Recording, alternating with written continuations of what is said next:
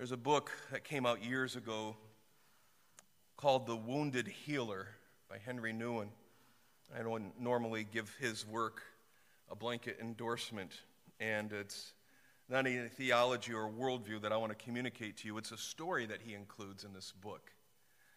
The book is The Wounded Healer, and he, in this book, tells the story from ancient India. And this story from ancient India was called Four Royal Brothers. And these four brothers decided, each one of them, to master a special ability. And so time went by, and these royal brothers finally met to reveal what they had learned. What was their special ability they had developed? "I have mastered a science," said the first royal brother, "a science by which I can take but a bone of some creature and create the flesh that goes with it. I can do that." "I," said the second brother, "now know how to grow that creature's skin and hair if there is flesh on its bones. I can do that." Well, the third royal brother said, "Oh yeah? I am able to create its limbs if I have flesh, the skin, and the hair. I can grow the limbs. I can do that." "And I," concluded the fourth royal brother, "I know how to give life to that creature if its form is complete. I can do that." The story goes on. Thereupon the brothers went into the jungle to find a bone so they could demonstrate their specialties. As fate would have it, the bone they found was a lion's bone. One added flesh to the bone. He could do it. The second grew hide and hair because he could do it. The third completed it with matching limbs because he could do it. And the fourth gave the lion life because he could do it, according to this fable. Shaking its mane, the ferocious beast arose and jumped on his creators. He killed all four royal brothers and then vanished contentedly into the jungle. It's kind of a depressing little story. Don't do that one at night with the kids. But Nouwen comments after telling this story, recalling this story from ancient India. He writes, "We too have the capacity to create what can devour us. Goals and dreams," he writes, "can consume us. Possessions and property can turn and destroy us." But he's right. He's absolutely right. We can become passionate about things that in and of themselves are not necessarily bad, but without being aware of the bigger picture and how one thing may lead to another, things that may, for some people and even sometimes in our lives, be benign can become something, listen, that can control us, overcome us, and consume us. You see, are you still talking about the ancient India tale and the four royal brothers? No, I changed the subject. But because the same thing can be said about idolatry in our lives.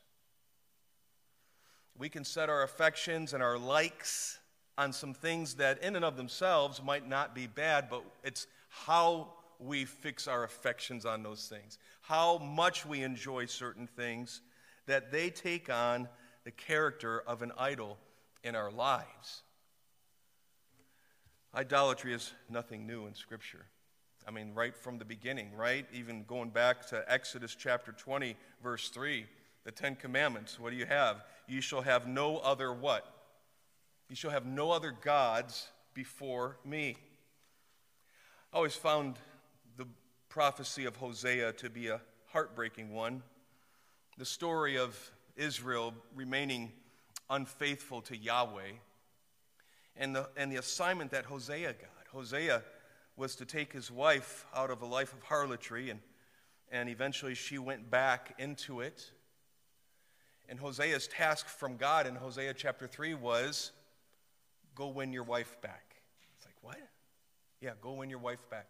You're going to be a picture of how faithful I am and how I yearn for the very people who have forsaken me, my covenant people.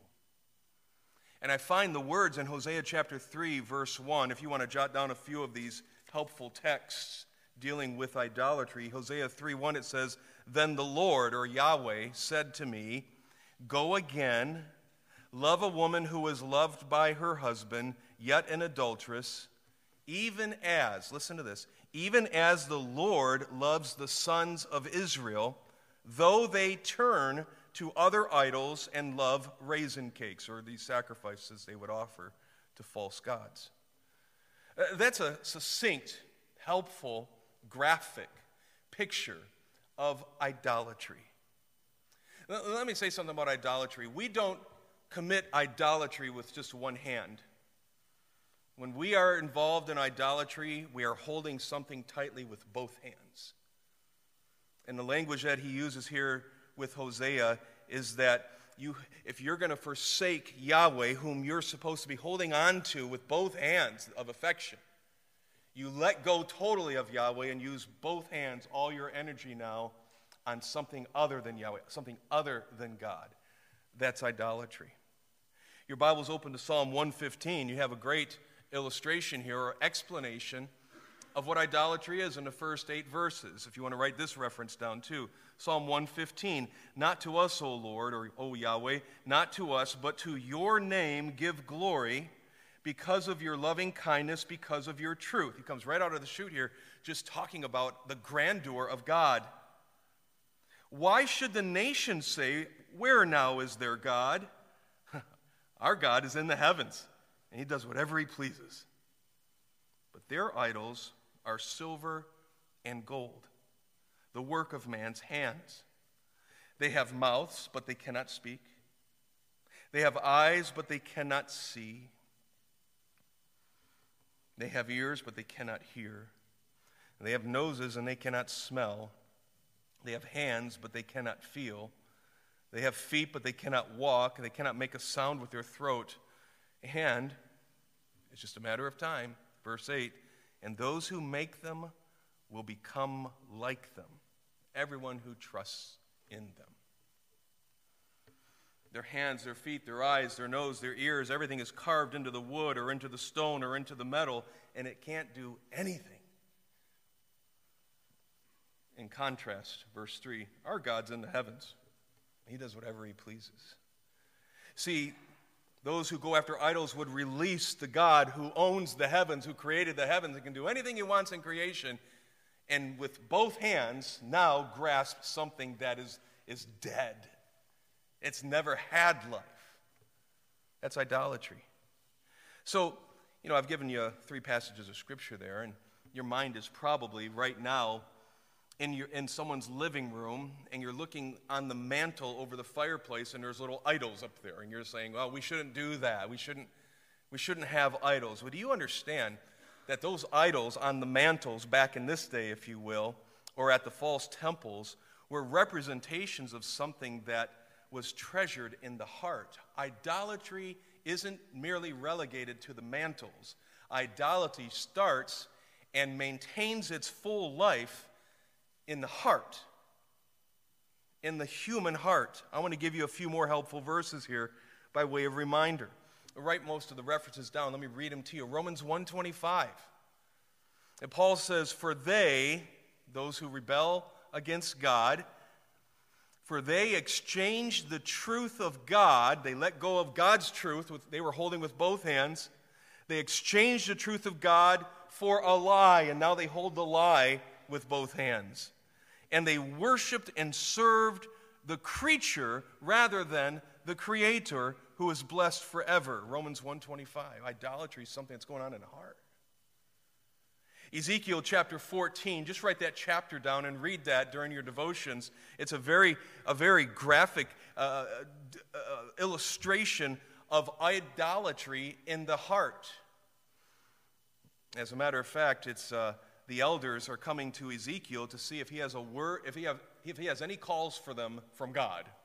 Did you get anything from God for us? Do we need to know anything? And God's basically in Ezekiel 14 saying to Ezekiel, hey, the elders are coming and they want to hear from me, and you tell them I just have one message for them, that they have estranged themselves from me through the idols of their heart. They've placed right in front of their face the occasion for why they stumble the way they stumble. It's heart idolatry. And underline those phrases, idols of the heart, right before their face, estranged from me. And you'll underline that several times in just the first few verses of Ezekiel 14. Idolatry happens at the level of the heart. You show, according to the Ezekiel passage, you're going to see this. You show me what you struggle with, and I'll show you how there is worship behind that, of something that you have replaced God with. Also write down James 4, 1 through 4, as I give you several passages here of idolatry being at the heart level. James 4 says, you want to know why you get angry, why you fight and quarrel, why you strategize against each other? It's because you want something you can't get, or you might lose something that you really love. It could be a relationship, a thing, an account, a testimony, a position. It's something that you now worship instead of God. And God, by verse 4 of James 4, will call them adulterers, the same language he uses in Hosea. It's someone who's being unfaithful. That's idolatry. Another one, Ephesians 5:5. Just by way of introduction, Paul says, for this you know with certainty that no immoral or impure person, listen to this phrase, or covetous person who is an idolater has an inheritance in the kingdom of Christ and God. It's right there. Paul says, so you show me a person, a man or a woman, who amasses things just for the joy and the thrill of it. That would be a covetous person. Paul says, I have another name for a covetous person. They are an idolater. He says it again in Colossians 3, verse 5, in the sister epistle. Therefore, consider the members of your earthly body as dead to immorality, impurity, passion, evil desire, and, listen, greed, comma, which amounts to idolatry. He says it twice. I guess if there's two more helpful verses I'd like to show you, I want you to see on your page. So I'm going to give you the two references, and I want you to turn to them with me. Just let them speak for themselves, that idolatry is a heart thing. The first one is Psalm 36, and turn there with me. Psalm 36, the first few verses.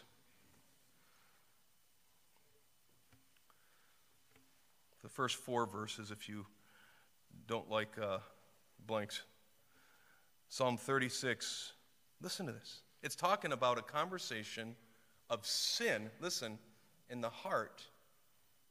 A conversation that goes on in your heart when there's sin. And it's going to connect it to idolatry. Transgression speaks to the ungodly within his heart. There's no fear of God before his eyes. For it, his heart, and his transgression, flatters him in his own eyes concerning the discovery of his iniquity and the hatred of it. The words of his mouth are wickedness and deceit. He has ceased to be wise and to do good. He plans wickedness upon his bed. He sets himself on a path that is not good, and he does not despise evil. You say, well, the word idolatry is not there, but this whole thing of holding something with both hands that's endearing to you, what you let go of in order to take hold of, is present here, and it happens at the heart level. You let go of the fear of God and awareness and enjoyment of God in your moments and in your proximity in order to seize a transgression that has deceived your heart.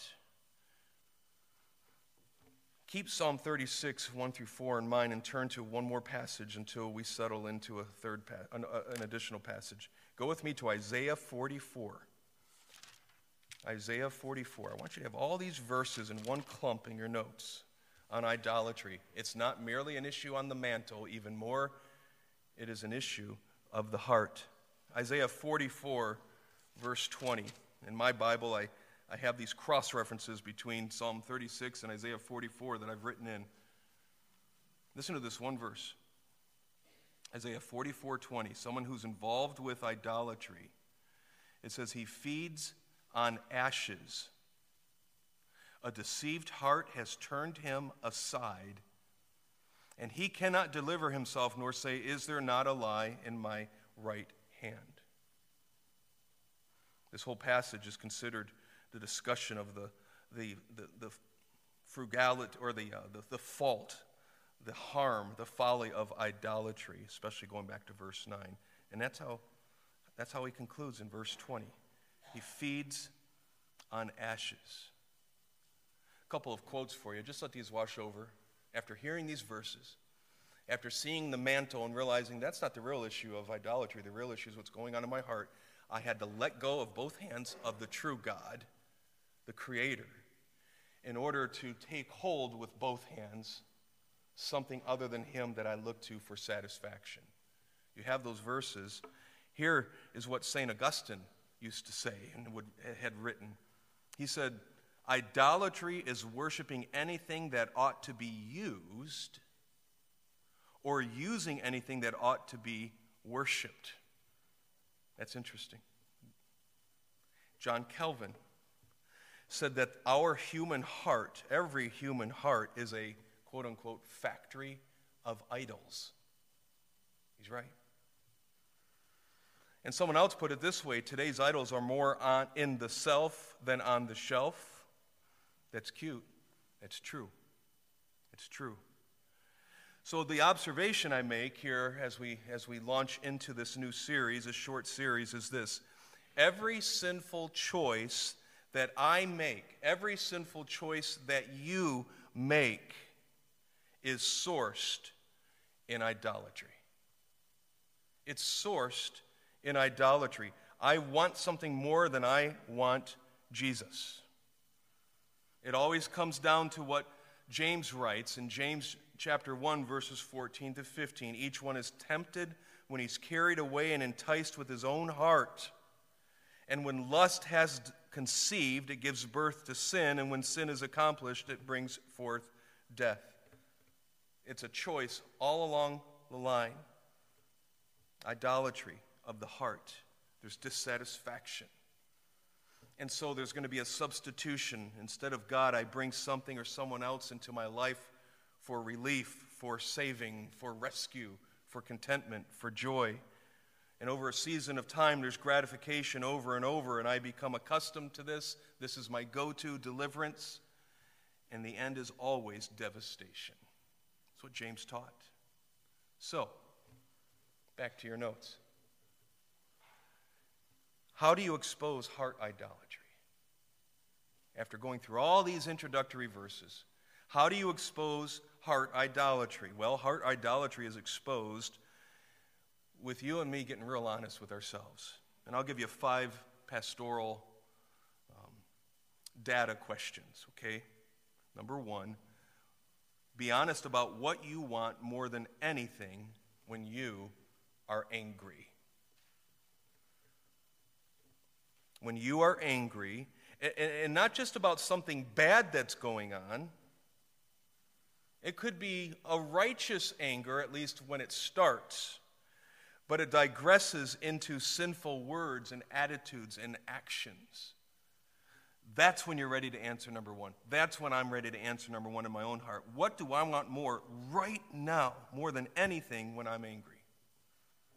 Because I'm saying, in essence, if I could just have that, then I would be happy. I'd be at peace. I'd be content. That's worship talk. Question number 2 in our inventory. You have to be honest with where you run when you need delivered. Where you run, or what you run to when you need delivered. Delivered from what? Delivered from a hardship. Delivered from pain.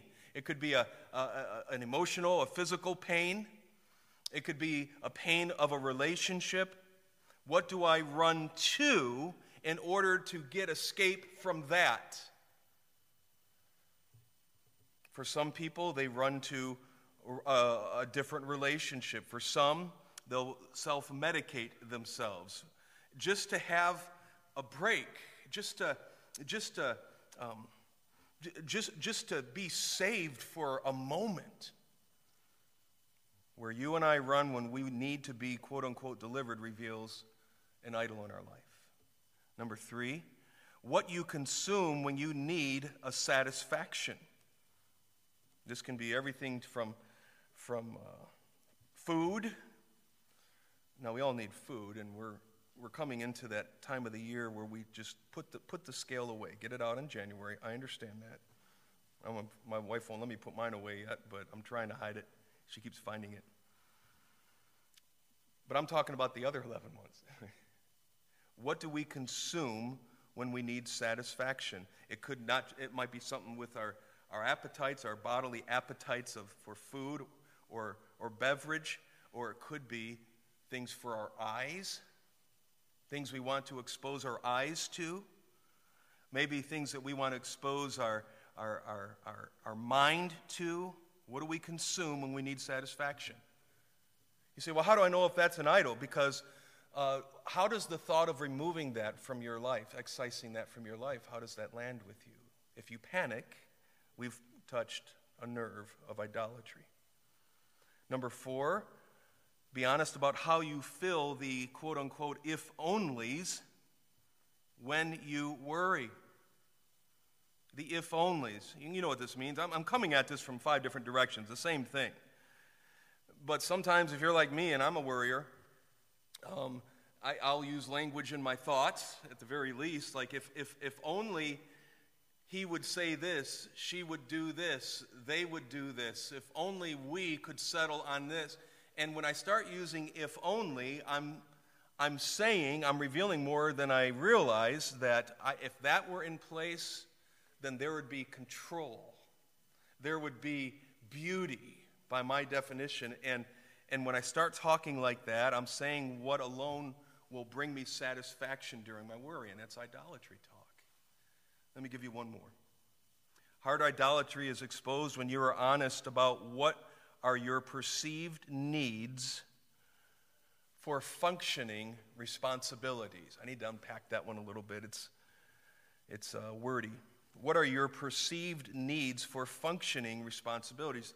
I'm going to have to start this one explaining it at the end of the sentence. What do you mean by functioning responsibilities? God has called me at this chapter in my life to be a pastor.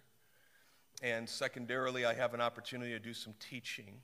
But my primary calling is a pastor. Not just a preacher, a pastor. And I can get into a phase, into a mode like you can, in what you're called to be and do, that, well, I can't do what God's called me to do until all of this stuff over here falls perfectly in place by my liking. I need to have this person or this situation settled so that I can get on with doing what God's called me to do. And until that gets unjumbled, then I can't do what God's called me to be. Now, I'm using myself as an example. Your turn. God's called you, man, if you're married, to be a husband who loves and leads his wife with grace and with resiliency and humility. And how many verses do I need to show you on that one, right? That's an easy verse one. But a man can say, well, if I could just have my kids be this way and my wife be this way, then I would be able to be what I'm supposed to be. Wife, I could change the word there. God calls you to be a wife, a house manager if you have children and you have the home, and you're supposed to work and your husband's supposed to help you be a success in what God's called you to do with that. But a wife can say, well, if only I would get from him or from the kids or from so-and-so a little bit different life. If I could get more or have different, then I would be able to do what God calls me to be as a wife. We can go on down the line and keep changing titles. I think you see where I'm going here. Listen, if God's called me to be a pastor, if he's called me to be a father, a husband, if he's called you to be a wife, a mother, then we know this. God will never allow us to be involved in life situations, even messes, that will forbid us from living out what God's called us to be and do. And the minute I protest that and say, yeah, but if only this would be different over here, then I could do what he's called me to be. That's idolatry talk. We've identified an idol. I worship this over here. Whatever's out of whack. So, 5 inventory questions. And I want to restate my observation. Every sinful choice I make, every sinful choice you make is sourced in idolatry. I don't know about you, but the first half hour of this study is kind of exhausting in my mind. As Ernie Bowman would say, it's unfun. I'm not enjoying this. Don't do this as a devotional at the campfire. It's not cool. This is tiring. It's depressing. And I would agree to every one of those. And hopefully you're a little desperate right now. Hopefully you're saying, okay, is there an answer for this? Is there an answer? Is there an alternative to heart idolatry? Because you've just described an avalanche that is crushing me. Just reading those verses without comment shows me that I'm in dire danger of being an idolater, on most days not even realizing it. And now that I've caught a glimpse of it just by reading verses out loud, this is foreboding. That's my word today, foreboding. Is there any alternative to this? Or maybe you have this question: when I go to the wall with my anger, or my worry, or my lust, what has to change? Is there an alternative, a solution to heart idolatry? I think you can guess what my answer is going to be. Yes. A truly satisfying alternative. And this alternative is not a concept. This alternative is a person. And you meet this person in Psalm 23. Turn with me to Psalm 23. Psalm 23. When you see the alternative, watch this. I'm convinced, by God's grace, during our 4 studies, if we look hard and press in deep to Psalm 23, we will be so awed and captured by what we're going to see, watch this, that we will with both hands let go of the bad alternatives and with both hands once again take up the true God. Just from Psalm 23. The sad thing about Psalm 23 is we save it to read it at funerals. And this is a psalm for the living. So what do you say? Just by way of introduction this evening, let's lay down our fun meals in the sandbox and pull up a chair at the feast table of the King's banquet hall. There are many chairs that are available for us to sit in, but let's sit in this one familiar chair for a few weeks together. I'll know when we're done because every time we read it afterwards, it'll always read new to us. And that's Psalm 23. Look at Psalm 23. The Lord, Yahweh, is my shepherd, and I shall not want, I shall not lack. He makes me lie down in green pastures. He leads me beside quiet waters. He restores my soul. He guides me in the paths of righteousness for his name's sake. Even though I walk through the valley of the shadow of death, I fear no evil, for you are with me. Your rod and your staff, they comfort me. You prepare a table before me in the presence of my enemies. You have anointed my head with oil. My cup overflows. Surely, goodness and loving kindness will follow me all the days of my life. And I will dwell in the house of Yahweh, the Lord, forever. A couple things about the structure of Psalm 23 as we try to make a familiar friend new. This psalm structure is about the covenant God. You have at the beginning and you have at the end the capital, all capitalized Lord, L-O-R-D, which is signifying to us, the reader, this is God's personal name of his self-revelation that he gave to Moses, and we see throughout the entirety of the Old Testament, translated from Hebrew. We're going to see that. It's Yahweh. It's his covenant name. You say, what does that mean? That's his personal name. That's how he introduces himself, if you will, to what will be his nation, his chosen people. And just by using that name at the beginning and at the end here, it's the bookends of this psalm, we are reminded this is a very personal God of the individual. A lot of times when we read the Old Testament and we talk about Yahweh and his covenant name and the covenant people and all that, we kind of come up short of a full explanation of what that means. It's like, well, that's a big group of people, the Jews, and he's the God over all them. And they're just all supposed to look up and stare at him because they're just a mass of people and he's God. And it's like, oh, no. Even in the Old Testament, with the covenant people, this was a very personal one-on-one relationship with each one of them, right down to their rooms in their home. Hold your finger here and look at the Shema. That's Deuteronomy chapter 6.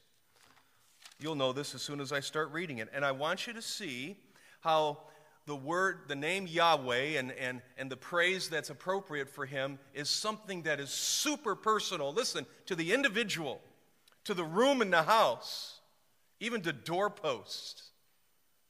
Deuteronomy 6, now this is the commandment, the statutes and the judgments which Yahweh your God has commanded me to teach you, that you might do them in the land where you are going over to possess it. So far, that just sounds like a group of people with a God over them. Oh, it's so much more personal than that.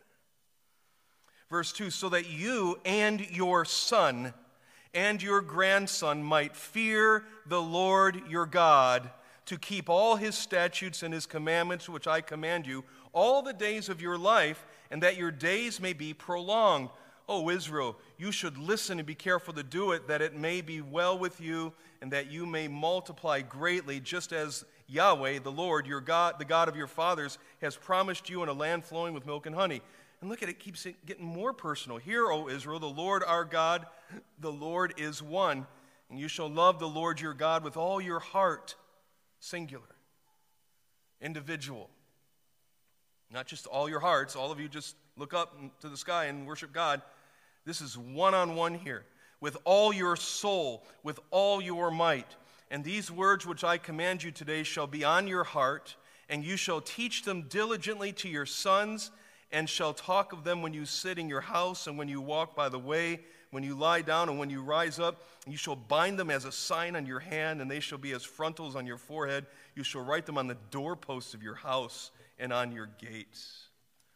Then it shall come about, when the Lord your God brings you into the land which he swore to your fathers, Abraham, Isaac, and Jacob, to give you, great and splendid cities which you did not build, and houses full of all good things which you did not fill, and hewn cisterns or cut cisterns which you did not dig, vineyards and olive trees which you did not plant, and you eat and are satisfied. Then watch yourself that you do not forget the Lord who brought you from the land of Egypt out of the house of slavery. You shall fear the Lord your God only. You shall worship him and swear by his name. He's not just talking to the mood of the mob, the size of the crowd. He's talking to the individuals in that crowd. Psalm 23 is wonderfully, refreshingly intimate. As a matter of fact, some have rightly called this a psalm or a hymn of confidence. I like that wording. Some even suggest that Psalm 23 finds David, the author, on the run. What part of his life? Well, there's different people that take different views on that. Is he running from Absalom? Is he running from Saul? Who's he running from? And there's a lot of debate and discussion on that, and that's fine, but there seems to be agreement that he's on the run as he's writing these words. If so, as David writes these 6 verses, David is in a place not of luxury, not of safety. He is in a place of vulnerability. As he writes these words, he is desperate. Yet for some reason, in despairing situations and circumstances, in vulnerable settings, David seems to be content. He seems to be settled. He seems to be, distracted with the close proximity and care of his shepherd. His shepherd doesn't mean that the difficult circumstances have been vanquished. Oh, those are still around him as he writes this. They're just being eclipsed by the shepherd. There's two pictures that you're going to see as we study this in the coming 3 weeks, or coming 3 studies. Number one, it's the picture of a shepherd. You're going to see that the first 4 verses, sweet verses. What does the picture of the shepherd communicate? It communicates his consistent sufficiency for you. His consistent sufficiency. By the way, this isn't the first time we've heard of our Lord being a shepherd. Jot a few of these references down. Psalm 28:9, save your people and bless your inheritance. Be their shepherd also and carry them forever. Isaiah 40, verse 11, like a shepherd he will tend his flock. In his arm he will gather the lambs and carry them in his bosom. He will gently lead the nursing ewes. Cross over into the New Testament, you have John 10:11. I'm the good shepherd, and the good shepherd lays down his life for the sheep. The writer of Hebrews in Hebrews 13:20, now the God of peace who brought up from the dead the great shepherd of the sheep, through the blood of the eternal covenant, even Jesus our Lord. We've seen this in our study of 1 Peter. 1 Peter chapter 2, verse 25. For you were continually straying like sheep, but now you have returned to the shepherd and guardian of your souls. Even in 1 Peter 5:4, when the chief shepherd appears, you pastors, you elders will receive the unfading crown of glory. And we find again in the last book of the Bible, from the beginning to the end, Revelation 7:17, for the Lamb is the center of the throne. Did you get that? The picture is a lamb. Is in the center of the throne, and he will be their shepherd. The Lamb is the shepherd. And he will guide them to springs of the water of life, and God will wipe away every tear from their eyes. So the first picture is that's one that's familiar, and that's that he's a shepherd, and it pictures, as we'll see, his consistent sufficiency. But the second picture we're going to see in this psalm, in the last 2 verses, verses 5 and 6, is the picture of a host.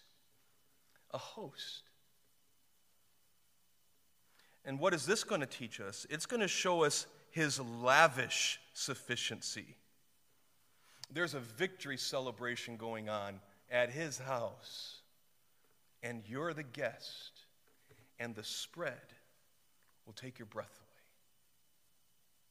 Remember, David's on the run, and perhaps in a panic with external circumstances as he writes this. How does he still his heart? By remembering his shepherd and his host. Remembering his consistent sufficiency, the shepherd's consistent sufficiency, and the host's lavish sufficiency. I'll never forget when our kids were really young, like Jared. Jared had just been invented not long ago, and we put him with someone that was going to babysit him, and my mom wanted to take us on a short cruise, a small cruise ship, and this is a long time ago, before the year 2000. And daughters were young, they got to go. I had never been on a cruise ship, let alone a small one or a big one. It was called the Big Red Boat. The entertainment was gospel quartets, and the speakers were Adrian Rogers, John MacArthur, and Jerry Vines, and some people I'd never heard of those guys, just kidding. And it was awesome. It was good speaking, good music. My mom, I always have a place in my heart for Southern gospel. It was like, wow, this is fun. And it was great to be with so many Christians and all that. But I wasn't ready for how we were going to eat on a cruise, especially a Christian cruise. there was food everywhere. And as much as you wanted at any time of the day. You want a pizza at 3 in the afternoon or 3 in the morning? Great, we got one for you. I mean, it was crazy. It was almost embarrassing. I was grateful, don't get me wrong. But I wasn't used to that kind of lavish treatment. You know, sometimes someone will spoil you, and it can even make you squirm a little bit. Like, I don't deserve this, and I don't know how to handle all this well, and it's just new. I'm not saying it's bad, it's just new. I think after we study verses 5 and 6, whatever you're going through right now, you're going to be satisfied with his lavish sufficiency. It might even make you a little uncomfortable at first, but that's okay. It'll win you. Now, if you look at the two pictures here, that of a shepherd and that of a host, I want you to observe something. David himself, in his life, would have observed other shepherds and other hosts. And he would have seen bad shepherds, he would have seen bad hosts, but he also would have seen top shelf shepherds, top shelf hosts. So he has a memory bank to draw from with these two pictures. Not only had David observed these roles in others, but I want you to observe something else. A second thing, David himself had held both of these roles himself. He himself, David, is a shepherd. He himself, David, is a host. But there's a third thing I want you to observe. Not only have David seen these roles being lived out in a good way and a bad way, not only did he own these roles himself, but he was blown away with how the Lord filled these two roles. He was absolutely blown away. And he would know what to notice because of what he'd seen and the roles he had filled. No wonder he opens with the words of verse 1. The Lord is my shepherd, and I'm not going to lack anything. Well, let's outline the series before we finish introducing it. A simple series outline. These are our next and final 3 studies. And I wanted you just to have the 25,000-foot view tonight to make you hungry. Because hopefully at this point you're already curiously weighing your idols against this Lord. And there is no argument which one will deliver to you a lasting contentment. Here's our outline for the next 3 studies. Number 1, we will look at the comprehensiveness of his care. The comprehensiveness of his care. So what are we going to study that? And this is next Sunday night, Lord willing, we'll do this one. When we talk about the comprehensiveness of his care, it will answer this question that we are probably asking. Well, can it handle anything? Can this care from this shepherd and this host handle anything I'm facing? Because I'm facing a lot, and what I face and the difficulties I face make me, in my anger or worry, want to run to certain things that I've gotten comfortable running to. Or they make me run from things. They make me want to crave some things instead of God himself. So talk to me about the comprehensiveness of his care. We'll see that in our next study, in the first few verses. And then we'll see, secondly, in this study, number 2, the constancy of his care. Not just the comprehensiveness of his care, but the constancy of his care. This will answer the question, is it always there? Okay, this shepherd and this host might be good in the 9th inning, but is he good in the first 8 innings of my life? Is he always there with this comprehensive care? Is this constant? Or is this just a game and a pep rally once a week on Sundays for 90 minutes? I mean, which is it? And the third study, which we'll look at the last 2 verses, number 3, is the crescendo of his care. The crescendo of his care. This will answer the question, is it going to be this good into the future? I mean, he might get me out of something now, or at least settle me in something that I can't see the end of the storm now, but is it always going to be? Is this kind of care timeless? even when new issues come into my life that I didn't even see coming. This psalm's going to answer all that. You know the name Paul Tripp and Tim Lane. They've written a book called How People Change. I'm going to read to you as we get ready to close just a few comments from page 135 of that book. Listen to this. God calls you to be dissatisfied. You get that? Does that make sense? God calls you to be dissatisfied. You should be discontent, restless, and hungry. The Christian life is a state of thankful discontent or joyful dissatisfaction. I love that.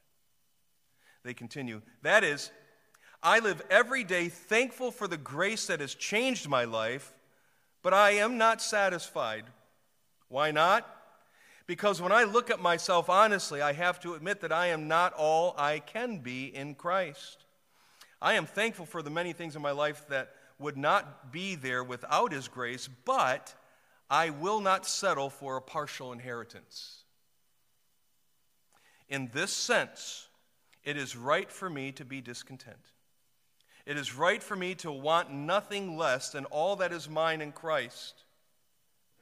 He does not want us to enjoy only a small portion of the riches He has given us.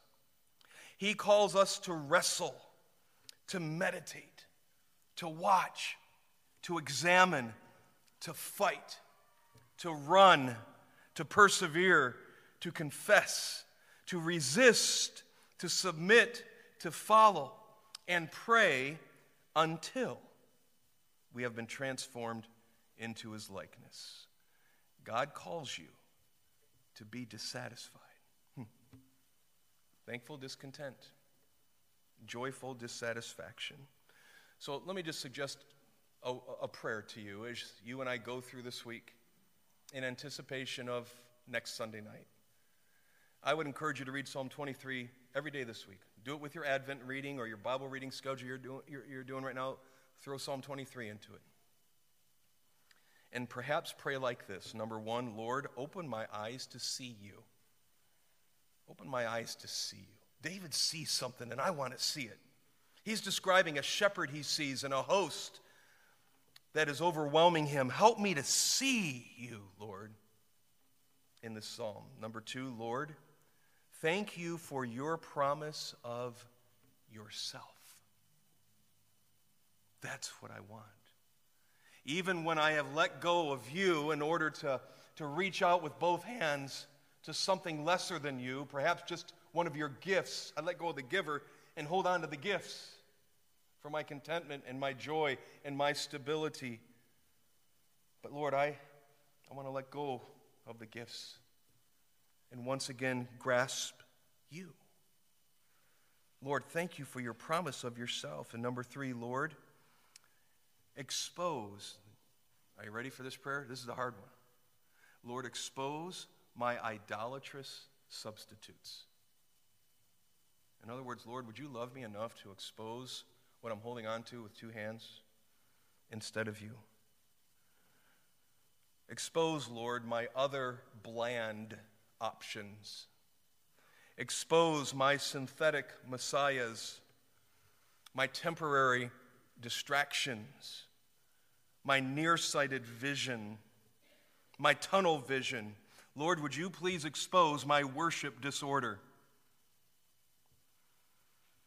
In Jeremiah chapter 2, verses 11 through 13 talk about this worship disorder, not just in Israel, but in southeast Michigan. And it can be on this side of this desk. I'm guilty too. Jeremiah 2, 11 through 13, has a nation changed gods when they are not gods? But my people have changed their glory for that which does not profit. Be appalled, O heavens, at this, and shudder. Be very desolate, declares the Lord. For my people have committed two evils. They have forsaken me, the fountain of living waters, where the water's made. They have forsaken me to cut for themselves cisterns, broken cisterns, and they not only can't create water, they can't even hold water. That's the ultimate worship disorder. And Psalm 23 is going to be our alternative. Derek Kidner, a great commentator on the book of Psalms, says these words, and I close with these. He writes, depth and strength underlie the simplicity of this psalm. Depth and simplicity. He continues, its peace is not escape. Its contentment is not complacency. There is readiness to face deep darkness and imminent attack. And the climax reveals a love which hones towards no material goal, that's an idol, but to the Lord himself. Yeah, that's Psalm 23. So if it's just the same with you, how about if all of us just agree to pull this out of the funeral services for the next few weeks? Because right here in this well-known psalm is a shepherd and a host who delights in overwhelming you. And he will fight for your affections so that you let go of cisterns that can't produce water, let alone hold water, and come back to the source himself once again. Father, thank you for this time where we can look at a psalm that, just as in a flyover, does create a frustration in our heart that we're reading of you. And our synthetic messiahs are getting small just in the introduction. We know they're synthetic. We know they are not lasting because we have to keep running back to them. Not because they work, but because if they don't, if they'd work, we wouldn't have to keep running to them. We wouldn't have to keep running to the abuse, the substance abuse. We wouldn't have to keep running to relationships. We wouldn't have to keep running to control in order for us to be at peace. And so, Lord, your mercy to us this evening has been reminding us what idolatry is, reminding us it's not on the mantle, it's in our heart, and reminding us that there's still a better answer, and our frustration is a good thing.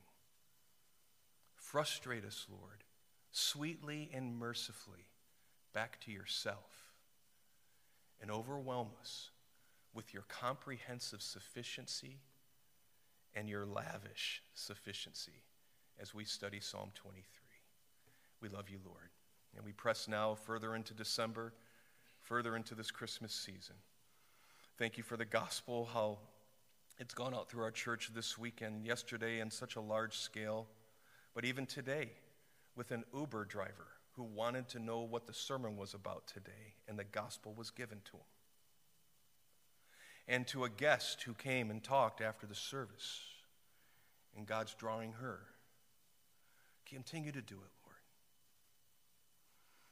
Keep us discontent in ourselves and hungry for you.